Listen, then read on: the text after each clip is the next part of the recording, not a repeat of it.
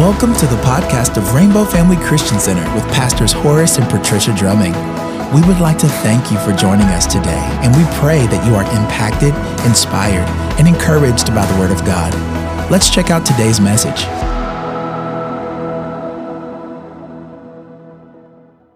Hallelujah. Thank God.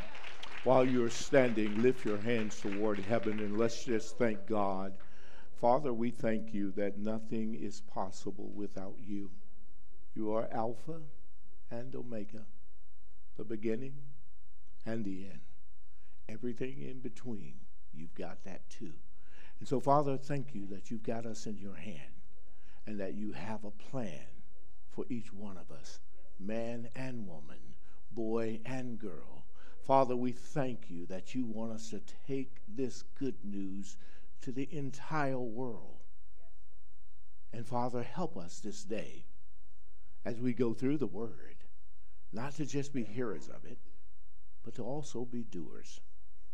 And in you, we're going to continue to live, move, and have our being. And it's in Jesus' precious name we pray. And all of God's people said, Amen. Amen. All right. Greet your neighbor on your way down. Glory to God. Amen. Glory to God. Hallelujah. Well, I want to thank you personally. You know, Miss Pat just indicated that we were just getting back last night from North Carolina, and we did make a quick journey down there, and she didn't inform you that she had a brother who was in a very severe accident, and but God is great. You know, angels of God are encamped. This is why it's so important for you to be praying for your family. Because every day of their lives, every day of your life, the devil is attempting to kill, to steal, and to destroy. Accident so bad that, you know, he owns and helps operate a food truck, and he was driving that, and it just, we call those things sway bars, and it just seemingly disintegrated, and so you can't stir the car, you can't stop the car, and it careened off of the road and into a tree, cutting the truck in half practically. And there was damage to his ankle, severe damage, and to a knee. And so yesterday, you know, and Friday, just kind of helping him to get settled back at home.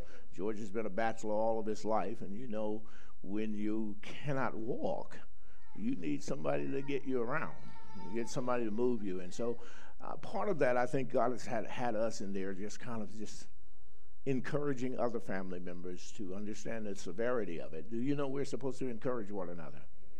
And sometimes you have to go an extra mile. And that was an extra mile for us. You know, and not only did we do some things that Friday morning, I think I was up with the women at 5 a.m. that morning, but yet God says, you need to get on this road. And then last night we were there much longer than I wanted to be. You know, I said to Miss Pat, I said, by 1 o'clock we're going to be coming back to Maryland. 1 o'clock came, 2 o'clock came, 3 or 4 or 5, 6. But praise be to God. I laugh because Miss Pat, normally when we're riding and driving, she goes to sleep. She didn't go to sleep. I think she wanted to make sure I didn't drive over 70. I sneaked in a few miles above that. When she did, kind of drift off. But God got us back safe, got us back with grace. And so yesterday, I was, my brother-in-law said to me, he says, I want to go out and get some sun. You know, it's good to get vitamin D. And so I got him in his wheelchair and went pushing him out. And he's known in his neighborhood. And so people were coming out and greeting him because he had been hospitalized for a while. And there was one person who happened to be a groundskeeper there. And he came out and he says, oh, and he was beginning to talk. And through conversation, folks, I've said this like this. How many of you know those knit sweaters that people used to knit, or croquet, I guess is what you call croquet, and crochet. Oh, give me the right word. Say croquet, huh? Crochet. And you know, when a string is loose on a garment like that, the first thing they will tell you is don't pull it. Because if you pull it, what happens? Now, I want to give you a flip side of this. when human beings come to you dangling a string, pull it. Because there's something more. So here's this man. He's there, and his focus is to, greet my brother-in-law, and it was just pleasant to see that interaction. And so through conversation, I would learn that he was a retired state trooper from Maryland, had lived in Gaithersburg, had now removed to the Raleigh-Durham area, and had been down there for the last 2 years. Through further conversations, how many of you know relationships are important?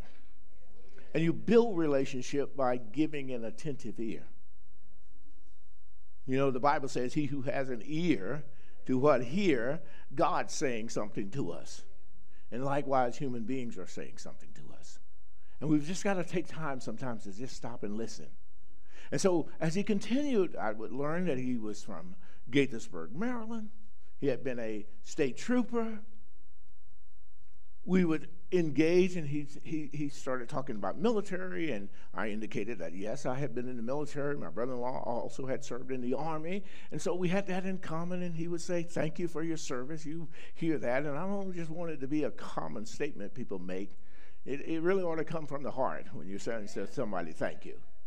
And it was coming genuinely from his heart, and then he went on to tell me about his son. He says, my son served in the military. And I said, oh, that's great. He says, yes. He talked about all of the accommodations and decorations and laudatory things that his son had done through these recent wars that we have gone through. And then he said he retired 1 year ago. And the day after his retirement, he committed suicide. I heard a little boy says, what is suicide? It means that this person took their own life. And folks, you have to be ready. Do you know God is getting you ready for what he has ready for you? And what he has ready for you is people who are dangling a string, and you ought to witness. You ought to be some of the greatest evangelists. This is some of the greatest evangelistic times that we have in our life. Folks, I prayed within Tuesday from 9 o'clock till literally 1 o'clock, because I went and served seniors after that. Just loaded up our truck. Sometimes, folks, you got to care enough about people where you go an extra mile. And so, yes, we're closing up here, and we're able to serve people who can come to us, but there are people who can't come to us. This is why when we talk about volunteerism, we say, folks, this ain't a one-time-a-year type of thing that you do. And I don't know if you have realized, we've been doing this for the last 4 years, full speed, almost 7 days a week. And we need help. And the greatest help is not in just serving the food. The greatest help is in getting the gospel to people. From 9 a.m., well, maybe a little bit earlier than that, probably from 7:30 a.m. to 12:30 or 1:30 p.m., I know I prayed for at least 60 people, and most in tears, that somebody would care enough to pray. The harvest, the Bible has already told you, it is what? Plentiful. But what's the problem? Labors are few. I don't know what's going on in your life, but you are called to be a laborer. Ask yourself, have you been? Will you be? Can you be? On the highway, we chose go down Highway 301. I don't like traveling 95 at that time of the day. Because like my father, who was a South Carolinian, he would always say, where are all these people going, son? I said, I don't know, Daddy. I don't have a clue. But it's a lot of people out there. Don't just get in the crowd and just be finding yourself just going. Get back into the Great Commission and you go ye. So you can reach someone, teach someone, help someone get into the kingdom. And just like that man who told us that story about his son, I knew immediately I had unravel something, and I needed to pray. I knew immediately this man needs to know Jesus. There's no way that the heart can be healed and that life can be helped without the help of Jesus Christ. How many of you know Jesus is the way? Jesus is the truth. Jesus is the life. And you and I have been given a wonderful privilege of having this great one who lives on in the inside of us. How many of you know greater is he that is where? In you than anything that we're facing or any other person is facing in this world. And so it's very important for you, for me, to realize why God saved us and what does he want to do with our saved lives. This morning is a part of it. You say, why do you say that, Pastor? Because the Bible says, don't forsake the assembling of yourself as the manner of some is, as you see the day approaching. What day is approaching? Jesus is coming back. Give your neighbor a high five and say, Jesus is coming back, baby. He's coming back. But folks, he says, when he comes back, not everybody is going to go back with him. Make sure you're one. Now, this is not just about works, folks. This is about your faith in God. And this is why I want to take you to the book of Ephesians. We finished up the book of Revelation, and thank you for journeying with Pastor for 6 months to take it verse by verse, chapter by chapter, until we finished the book of Revelation. The Lord immediately said to me, now go to the book of Ephesians. Folks, we need to understand this when it comes to this book of Ephesians, the letter that Paul wrote to the church at Ephesus. There was something that God was trying to get all of us to see, and even they, at that moment in time in their life, God was trying to get them to see some things. I want you to open your Bibles to Ephesians chapter 1. Ephesians chapter 1. If you're looking for a title, the title is Take What's Yours. Take what's yours. There's something God has already given you. Take what's yours. Take what's yours. So, the first 3 chapters of this book of Ephesians are about what God has already done for us. I've discovered that the last 3 chapters of this book is about what our response should be in relationship to what God has done for us. There's a lot said in those 2 statements. Chapters 1 through 3, we're going to discover what has God done for us. Chapters, the ending or the conclusion of the book of Ephesus is about what should be a Christian response to what God has done for them. But this morning, we only have time to dissect a portion of it, and I want to start it with Ephesians chapter 1 and the 15th verse, and we'll take it down to the 23rd verse. I'm going to be reading perhaps from a King James version of the Bible. Maybe other versions that you have will read similar, but we're going to find the same truth in it. I believe that you're going to find, and I'll tell you before we read this, what I want you to see out of this is that our eyes need to be open. Say that with me. My eyes need to be open. Say it one more time. My eyes need to be open. What am I trying to get you to see? God has done a lot for us. It's just a matter of us taking what's ours. And a lot of people never take what God has set on the table for them. Never really come to the knowledge of what God has already done. And sometimes we're asking God to do what he's already done. See, God has given you 2 things, grace and faith. They work together. One is not independent of the other, though they have different meanings, and we'll talk about that. But you need them to work together. How many of you know faith and work works together? Faith without works is what? Works without faith is what? They need to work together. You know, sodium, too much sodium will kill you. Too much chloride will kill you. But you put the two together and you get something called salt, and it actually can be good for you. How many of you know your body absent of salt? You need salt. You need a certain level of it. Sometimes we just overdo it.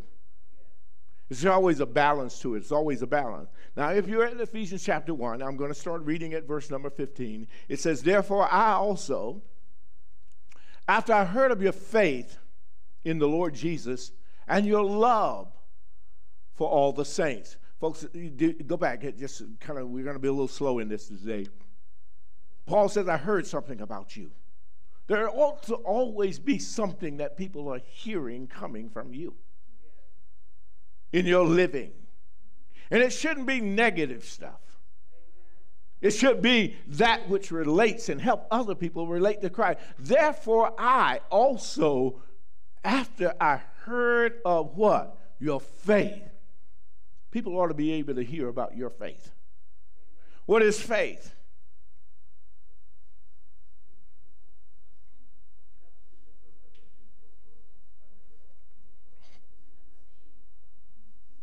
We can say it like this. To put it as simple where I'm trying to get you to is that you ought to hear that you know what it takes to please God.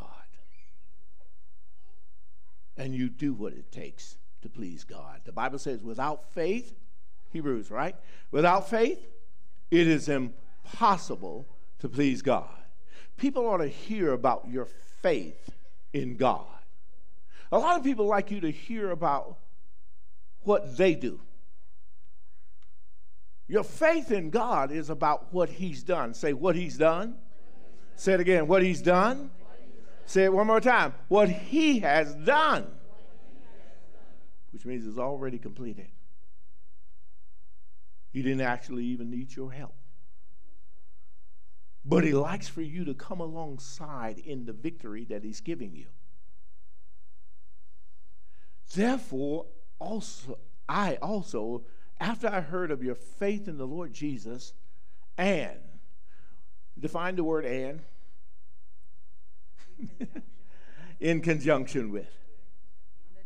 In other words, you know what it takes to please God, and God says along with that, you need to have a love for people. You need to have a love for people. And there are some times when people love stuff.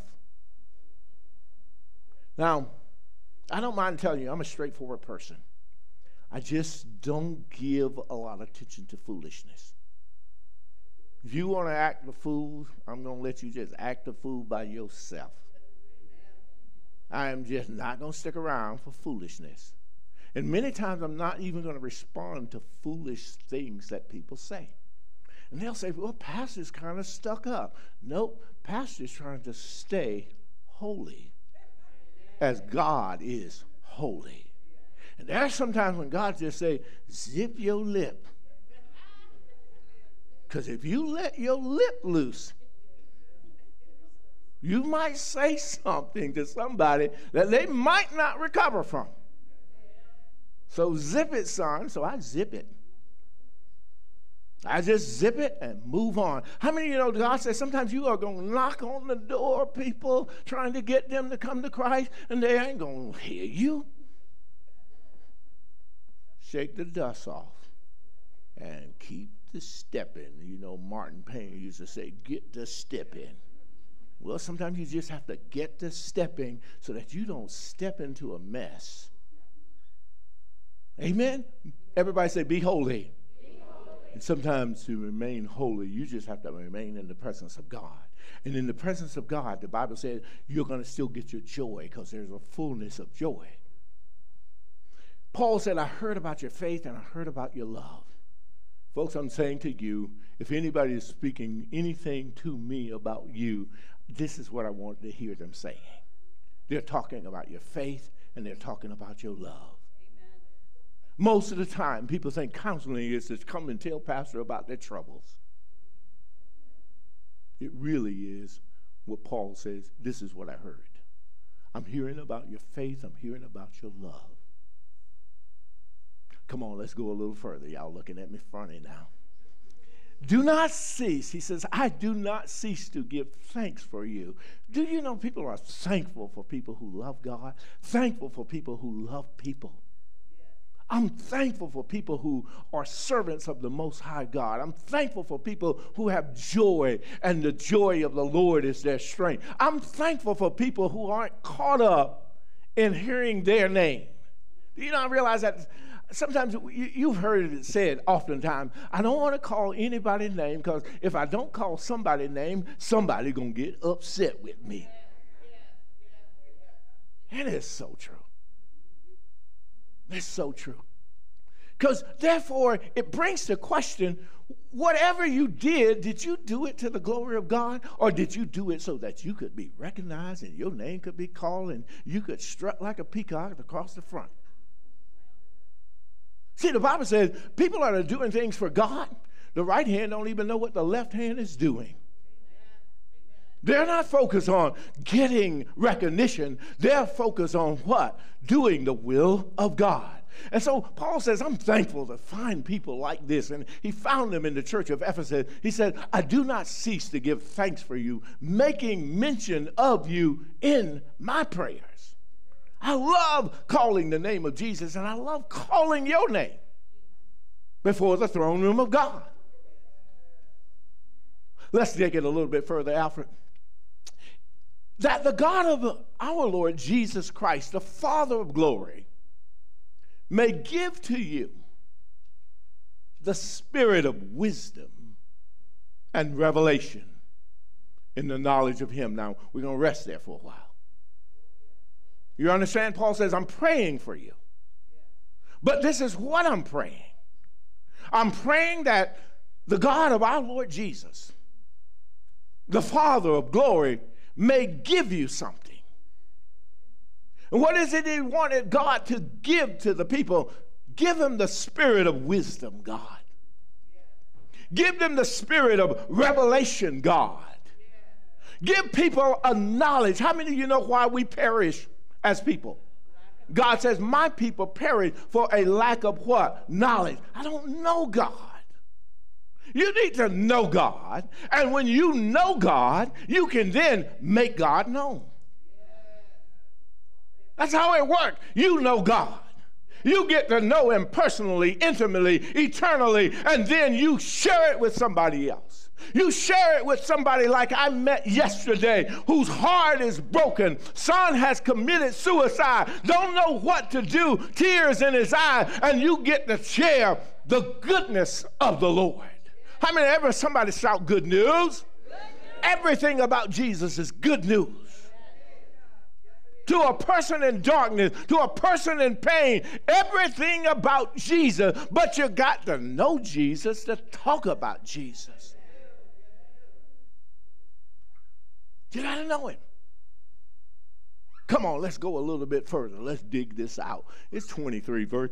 And the eyes, he says, I'm praying that you get the spirit of wisdom, that you get the spirit of revelation. And what else did he say? I'm praying that the eyes of your understanding be enlightened.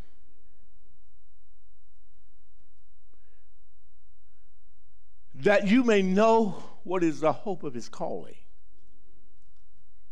What are the riches of the glory of his inheritance in the saints? Now, we really got to dissect this one. Folks, a lot of times we are praying and thinking that we're praying so that God would respond to us.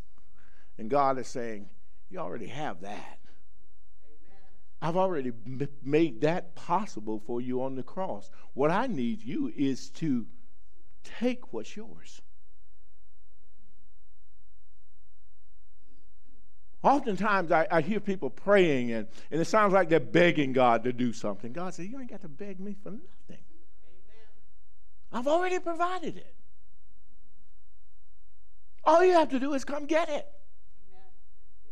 All you have to do is take what's yours. Yeah. Come on, go back even from the very beginning. Genesis, book of Genesis. There's a man named Adam, there's a lady named what? Eve. Do you know God had provided everything that Adam and Eve? If you understand the Bible, God did not make man until he made every other thing. Because why? He had made provisions for them before they ever came on the planet. Look, if it had not been for God, they would have been treading water all day long. God hadn't made the land yet. You understand what I'm saying? The earth was void and without form. And then God said, I'm making something. How many of you know when you go to heaven, God said, I have already prepared a place for you in my house. I've already prepared many mansions for my people. God's already prepared for you what you need. It's a matter of understanding that you need to respond in a way by faith that says, God, I believe what you said. I believe what you told me that you have for me. Say, what's mine? I'm taking it today. Healing is yours. You just got to take it today. Prosperity is yours. You just got to grab a hold of it today. How do I grab a hold of it? By faith. I believe what God says. Oh, this is not coming into manifestation yet, or this is not coming. I don't care. God said it. It's settled. All I need to do is believe it and receive it. How many of you know that God says, when you stand praying, believe that you what? Receive. Somebody said, well, seeing is believing. No, that's not faith at all. How many of you believe that I have on a pink shirt with a white collar? How many people believe that? You know that's a trick question. You don't have to believe it. You know it. If you got eyesight, you know it. You know the shirt is pink. Now, on television, I don't know how your color is, but it's a pink shirt with white collars. Oh, it's a blue and pink tie. You don't have to believe that. You can see that. It's already manifest. See, what faith is, I don't see it, but I don't need to see it to believe it. Everybody in here, how many of you believe you have a brain? Raise your hand if you believe you have a brain. Now, let me ask by show of hand, how many of you seen it? How many of you seen your brain? Yeah, some of y'all got ready to raise your hand again. Watch out with these questions. You have never seen your brain. But you don't need somebody to come in and say, well, I'm going to have to give you a lobotomy so you can know that you have a brain. Say, I know it. And every promise in God's word, you need to have it where you know it.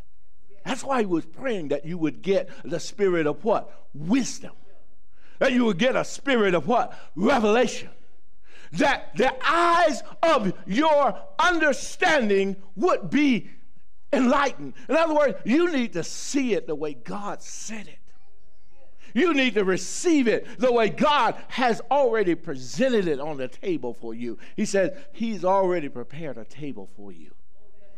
Come on, get your blessing. Get your anointing. Get everything that he died that you might have. God says, I come that you might have what? And that you might have it what? Oh, y'all know the word. See, that's why our prayers have to line up with the word. The eyes of your understanding be enlightened, that you may know what the hope of his calling. See, and oftentimes, as I said, I listen to people praying, and it's like you're begging for God to do something.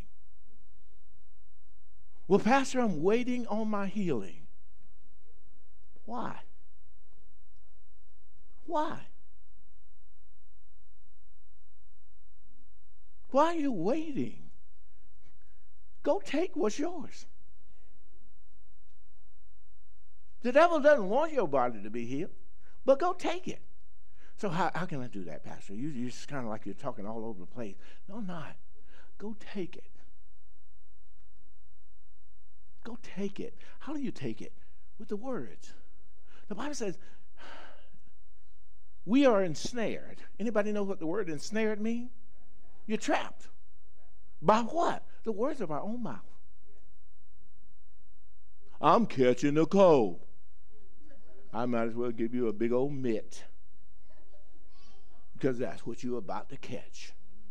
Your own words, you have ensnared yourself. Rather than saying what Jesus said, by his stripes. Say, Pastor, is it just that simple? It really is. And I find that people make the Word of God very complicated, and it's not. We do what's contrary to what God is saying. Take it down a little further, Alpha, for me. You'll see it.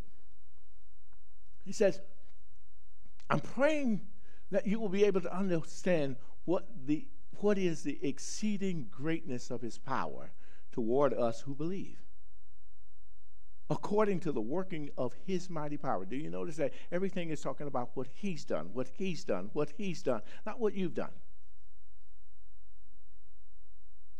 Not what you've done. And that's why it's not about your works. It's a wonderful thing to do the works of ministry, but it's about receiving what he has already made and appropriated to you. According to the workings of his mighty power. Next verse, if I could, verse 20. Look at this. Which he worked in Christ when he raised him from the dead and seated him at the right hand in the heavenly places. A little bit further. Far above all principalities and powers and might and dominion and every name that is named, not only in this age, but also in that which is to come, or in the age to come. Now, go back to that scripture for me just a second, Alfred. Thank you.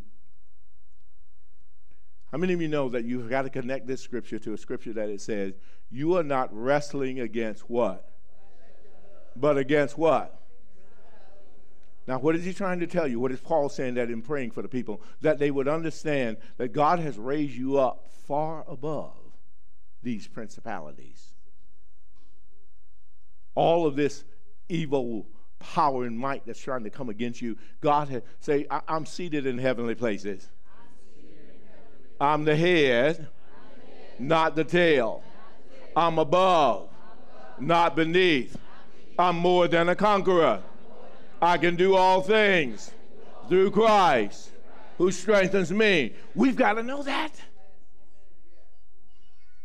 See, if the devil can ever blind your mind to think that you are defeated, to get you to murmuring and to complaining. This is why whenever I hear somebody murmuring and complaining, I try to give them something right away that's from the Word of God and say, get your mind on this. Get your conversation on this. Because you've now got to set your conversation right. I mean, you know, the Bible says do all things without what? Murmuring and complaining. Look, I know in life you can come across some jacked up people. I say it just like that. But God said, but I don't want you to lose what I've given you based on what you've encountered from that person, the retaliation that you've gotten from that person, the criticism from you that you got. How many of you know the Bible said, no weapon formed against you can prosper, and every tongue that rise up against you in judgment, who will deal with it? God will. Do you have to deal with it? No. What do you need to do? Keep your mind stayed on Jesus, and he will keep you. But it's my husband. Keep your mind stayed on. It's my wife. Keep your mind stayed on. It's my children, Pastor. They're acting like baby kids. And keep your mind stayed on Jesus, and he will keep you in.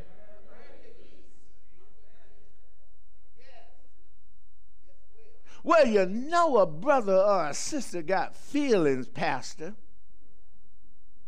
Yep, you do. See, this is where you are now growing, when you can bring every imagination into subjection to the Word of God. even your feelings. All God's children got feeling, but you can't live by feeling. Walk by, not by, or feeling. And if you're walking by faith, what's coming to your remembrance is what the Word says do. How many of you know that's why he gave you the Holy Ghost? Because the Holy Ghost will do what? Bring all things to your remembrance. What things do you think God is trying to bring and get you to remember? What does the Word say? What does the Word say? Come on, we can follow the example of Jesus himself. The devil comes, the literal devil comes to tempt Jesus. And every time the devil tries to tempt him, tries to get him to go outside of the will of God, what does Jesus do? Jesus said, it is turn the stones into bread. Come on, I ate some Bojangles biscuits Friday night. They were good. But man does not live by bread alone, but by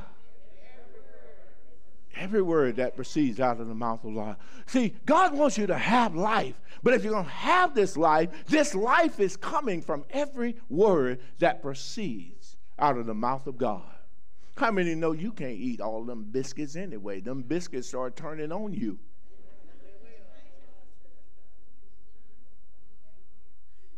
You like them too? Okay. Way to go, brother. But I can't eat but so many. That's like once a month. So I had my biscuit quota. And Jesus said, look, I'm not living. Faith read a scripture. I don't know if you all got it this morning. Jesus said, I'm living on something that you can't fashion with hands. Jesus was living on something that, because he was like, where are you getting your bread from? How many of you know bread comes down from heaven? God can rain bread down from heaven. God can feed you like nobody else can feed you. I don't care who you know that can cook well and you like to go to their house and eat. Go to the table of God and eat from the table. The Bible says, taste and see that the Lord is good. I'm telling you, he's that way all the time too. I don't know about you, but if I found a house that I like to eat at or a restaurant I like to eat, I go back. You ought to keep going back to the table of the Lord. He never runs out. He never said, hey, I got to package this up because I know Juan Pablo's coming over. He got enough for Juan Pablo and he got enough for Horace too. Glory to God. And he got enough for you, and every one of us. His grace is sufficient, church. Look at this, verse 22. Verse 22, Alfred, thank you. And he put all things under his feet and gave him to be head over all things to the church. Who's head over all things? Jesus. Everything that pertains to the church, say, I'm the church. Say it again, I'm the church. Don't ever get in your mind that a church is a building. You are the church. You are the temple of God. You are the church. The church is, see, bricks and mortar and sticks and stones, they're going to fall and fade away. But God's church, built on God's word, won't fade away. Amen? Hallelujah. And he put all things under his feet, which means they are what? Under your feet.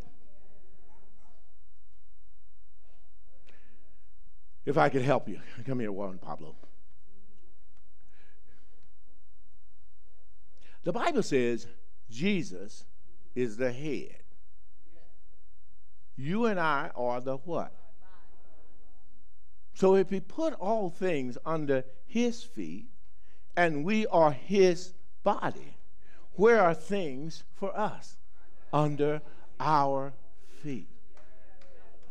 and we are in him, and he's in us, and the devil is beneath us, and you have to keep him beneath you, under your feet. Come on, stomp on the devil with me. Amen. Sometimes you just have to know you got to stomp on the devil's head. I like it, buddy. Glory to God. You got to stomp on the devil's head. How does one stomp on the devil's head? Now, what one problem I'm doing, that won't do anything. The devil say, what's wrong with them? We stomp on his head just like Jesus stomped on his head with the word. With the word. The word has to be nigh you, even in your mouth. Folks, this is why it's important. You know, yesterday we started a Bible study with men, and I know some of you may have just forgotten that we were going to start at 5 o'clock yesterday, and even from Raleigh, North Carolina, I was online with men so that we could do our Bible study started. There are some times I'm going to have to meet with you face-to-face, men, because there are some testimonies that you've got to hear. You just got to hear. They are recorded testimonies of men of God that have had some tremendous setbacks, but have had some tremendous breakthroughs. Everybody shout, bounce. See, every one of God's children ought to know how to bounce. That ain't a new dance. But it's to give you an illustration. Anybody ever had one of them little rubber balls? And how many of you know the harder you throw that little rubber ball down? And see, every now and then, the devil is going to try to slam you.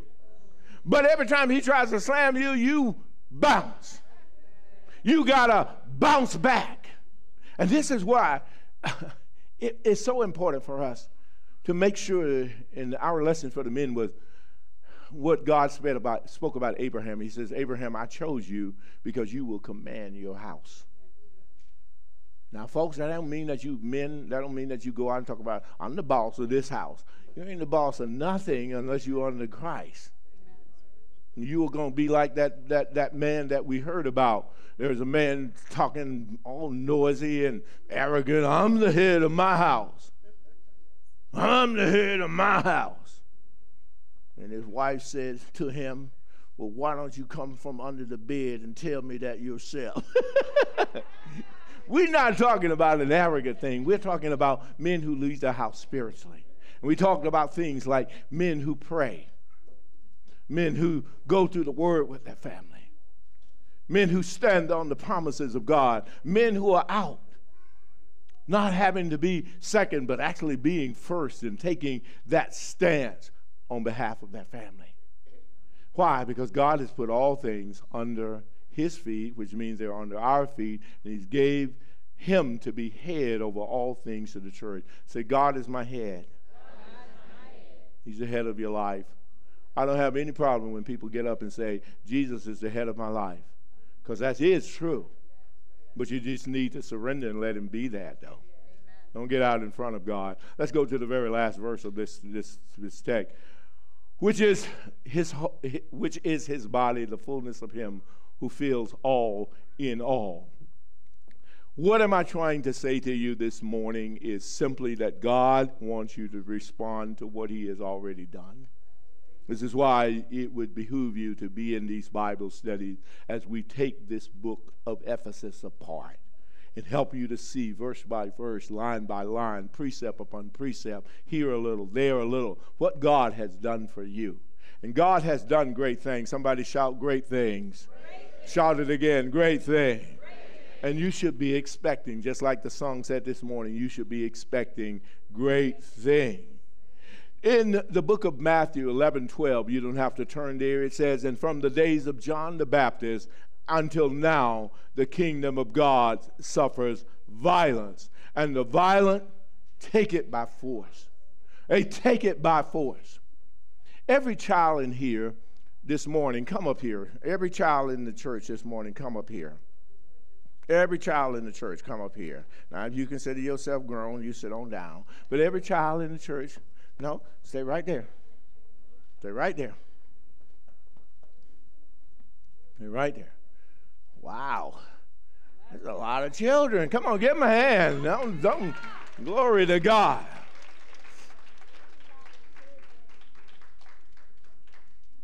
Now, children, turn and face me for just a moment. This is a. I started to take out a dollar bill, but dollar bill don't mean too much to kids no more. So I took out a $20 bill. Now, this is anybody's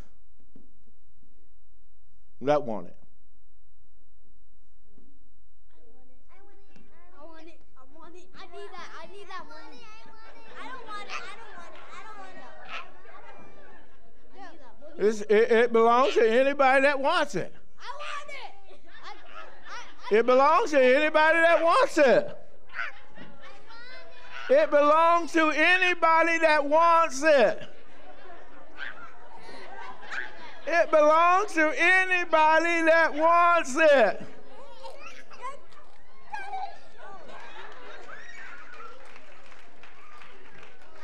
Woo.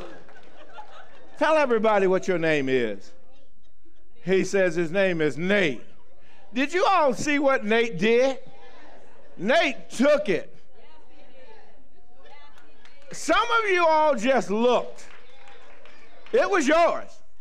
And you just looked. It could have been yours. You could have got a chair. You could have got,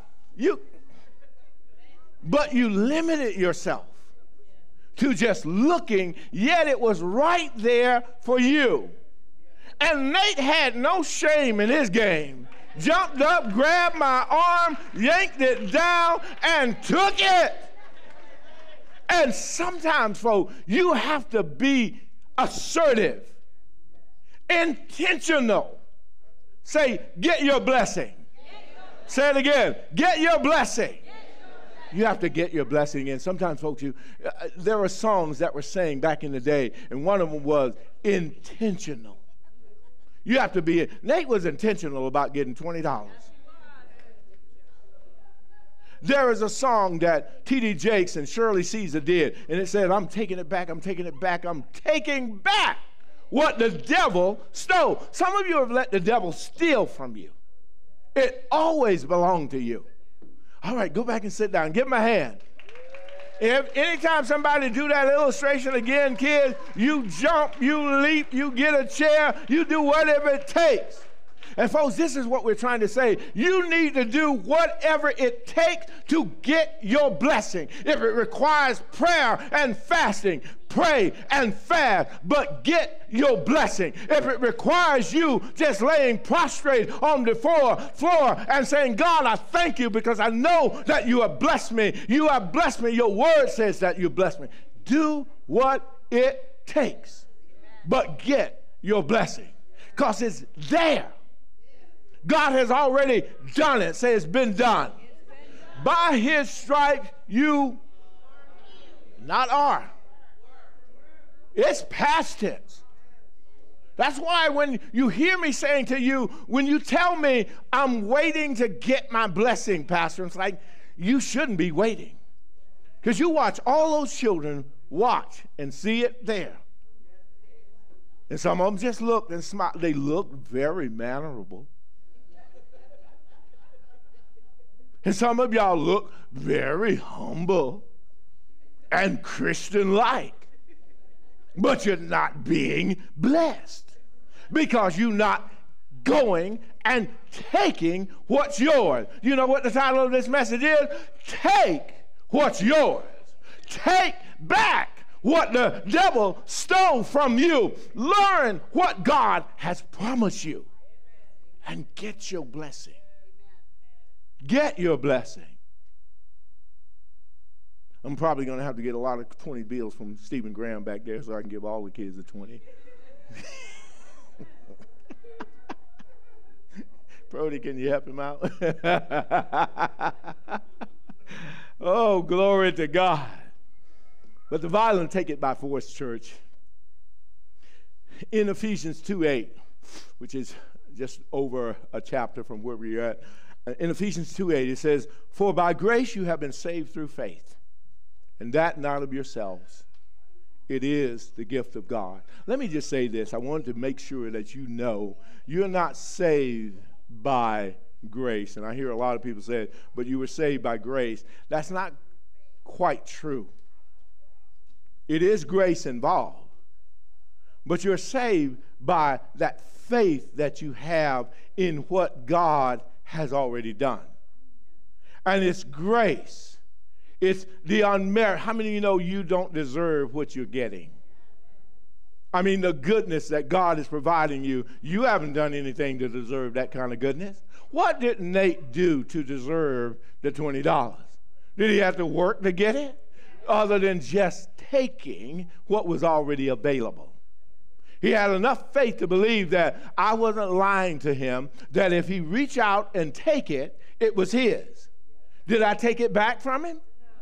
Do you think I'm going to be waiting till the end of the church and say, well, Nate, jack him up and get the $20 back? God is not doing stuff like that to his people. When God says he's going to bless you, he's going to bless you.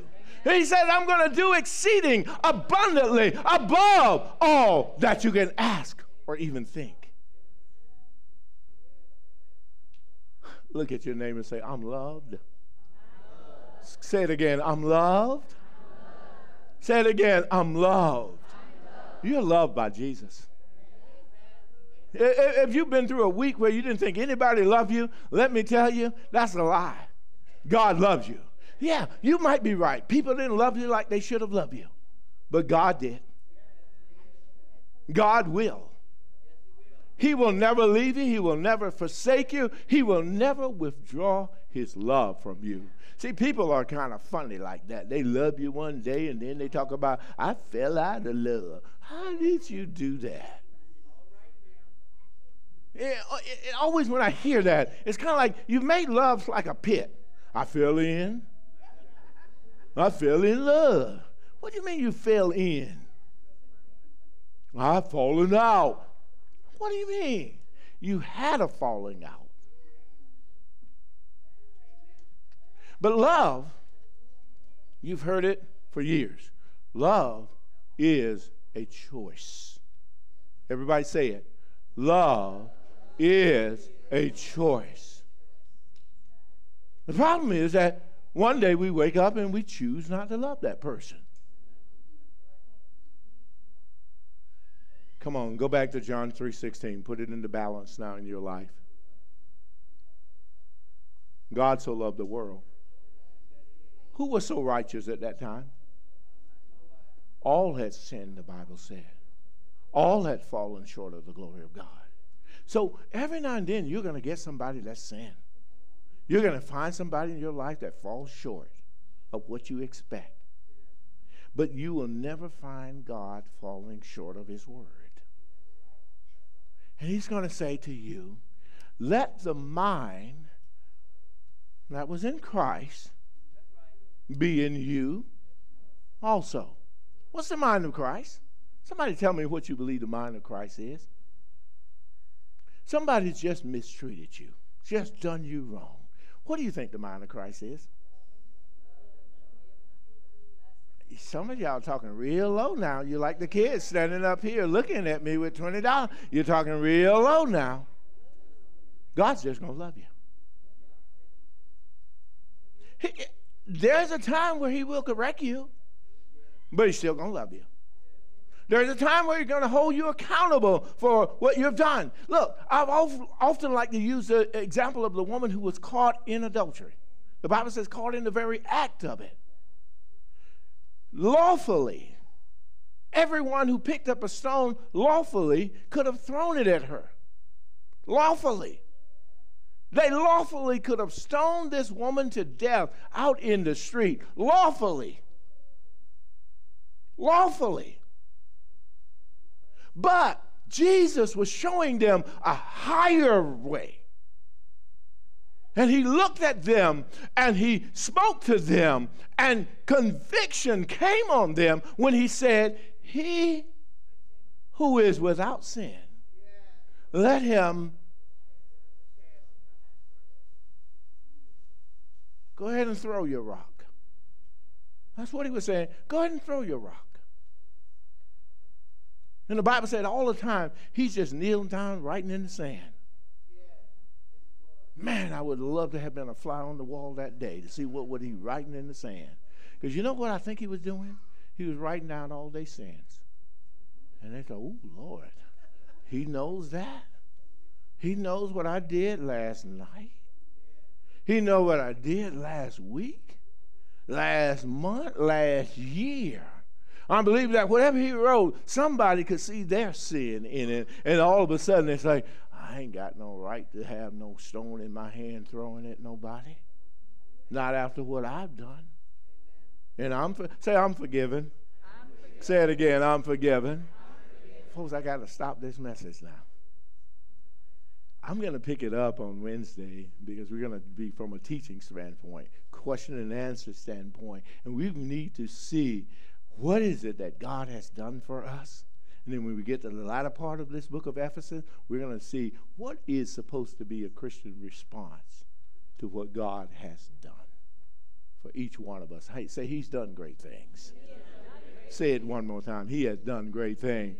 God has done great things. He's going to do some great things in your life today. He's going to do some great things in your life each and every day. You can depend on God. But I just want to ask you the question, can he depend on you? Why don't you bow your heads for just a moment? We're going to get ready to receive communion. But the Bible tells us before we ever receive communion, we need to examine our hearts. The Bible says you and I need to judge ourselves. I've been doing a pretty intense study on this thing called judgment. And I really believe that you and I can't judge any other person, shouldn't judge any other person. When it comes to judgment, we are always supposed to be judging ourselves. And that's what I'm asking you to do right now. Close your eyes for just a moment.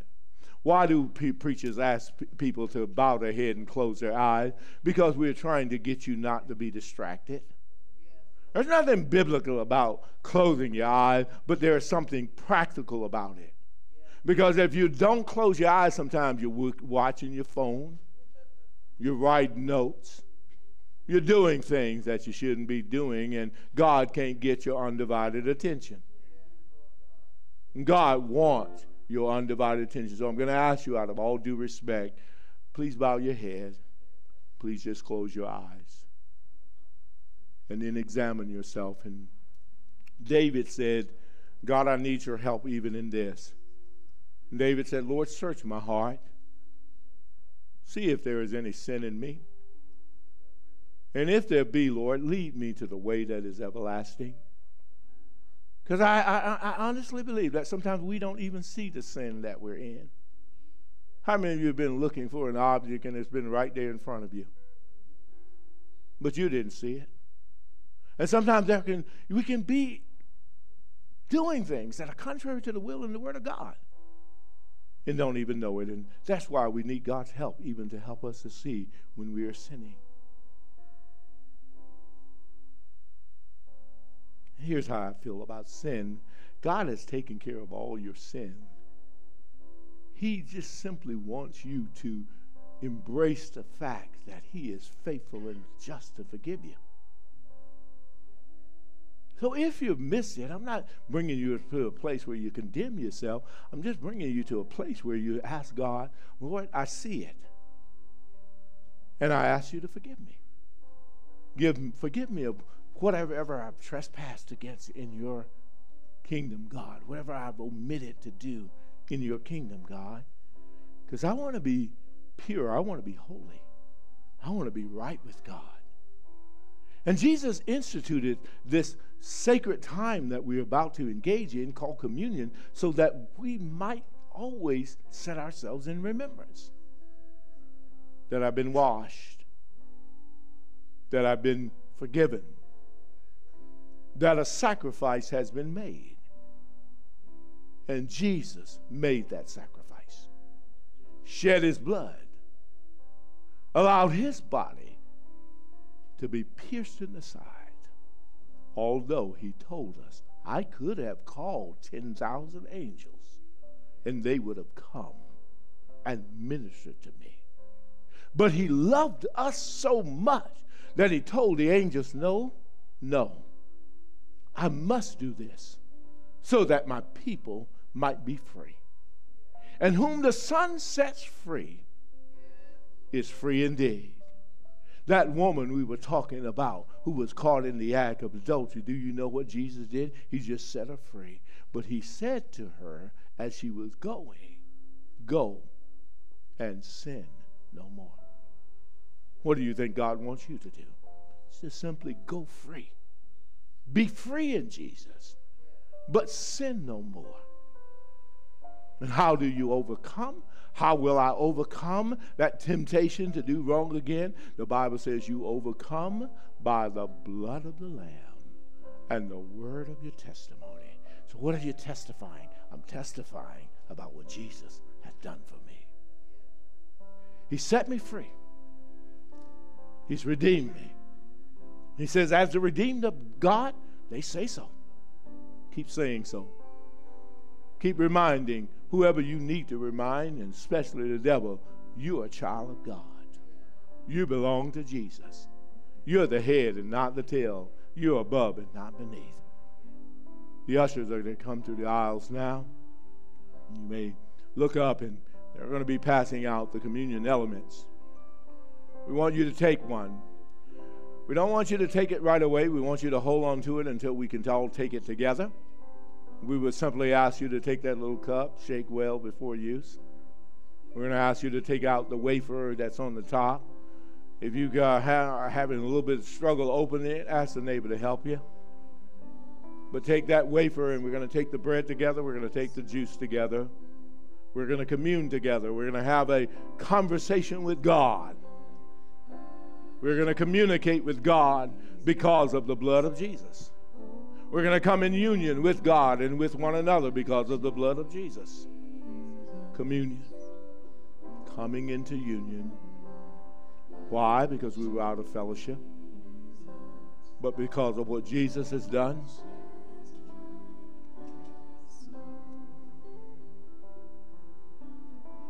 Oh, the blood of Jesus.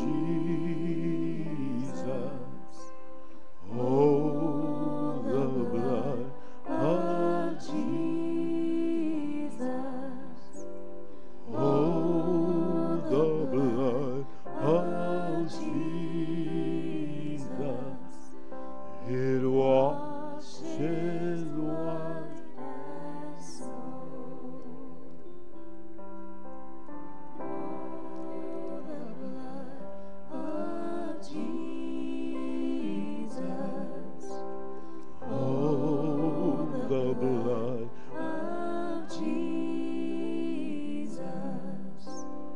Oh, the blood of Jesus. It washes white as snow. The Bible says on the night that Jesus would actually be betrayed, knowing that he would be betrayed, he took bread and he took a cup and sealed something with his disciples, his true followers. And he says, this bread that we're eating represents my body that would be broken for you, so that our bodies wouldn't be broken, so that we could be complete in him. And today, when you take this, remind yourself, I'm complete in Christ. I'm complete in Christ. Not because of works that I've done, not because of anything that I have purchased or acquired by my own hands. It's all because of what he's done. I want you to take the bread together now, giving thanks unto the Lord.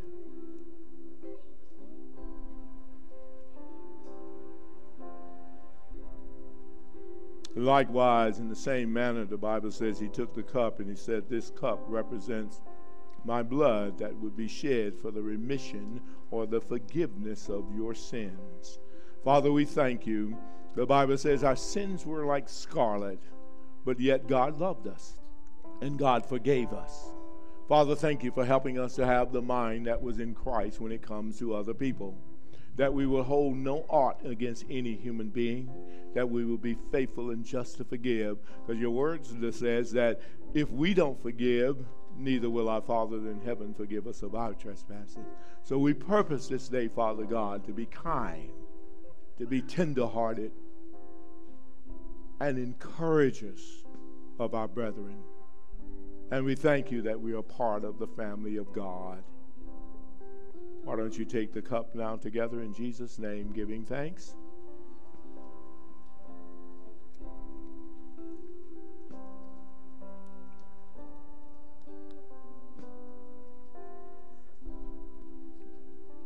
Stand to your feet with us. Oh, the blood of Jesus. Oh, the blood of Jesus.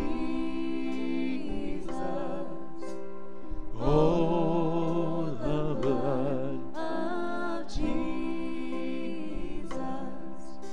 It washes white. Lift your hand toward heaven. Now unto him that is able to keep us and to present us faultless before the throne of his grace. May the blessings of the Lord come upon you and your household. You were blessed when you came in. You are blessed when you're going out. We are going out to be a blessing. We are going out to be the evangelist that God needs every one of us to be. That there is someone waiting whose string is dangling, and if we'll pull it, it'll unravel, and then we can help them to get clothed in Christ. So, Father, thank you for the word that is nigh us and is going to be in our mouth as we purpose to take the gospel of Jesus Christ as far and as fast as possible into the uttermost parts of the earth. It's in Jesus' name we pray. Amen. Amen. Amen. Thanks again for joining us today. Here at Rainbow Family, our mission is to love God, love people, and change the world. If you would like to partner with us in any way, we encourage you to visit our website at rainbowfamilychristian.org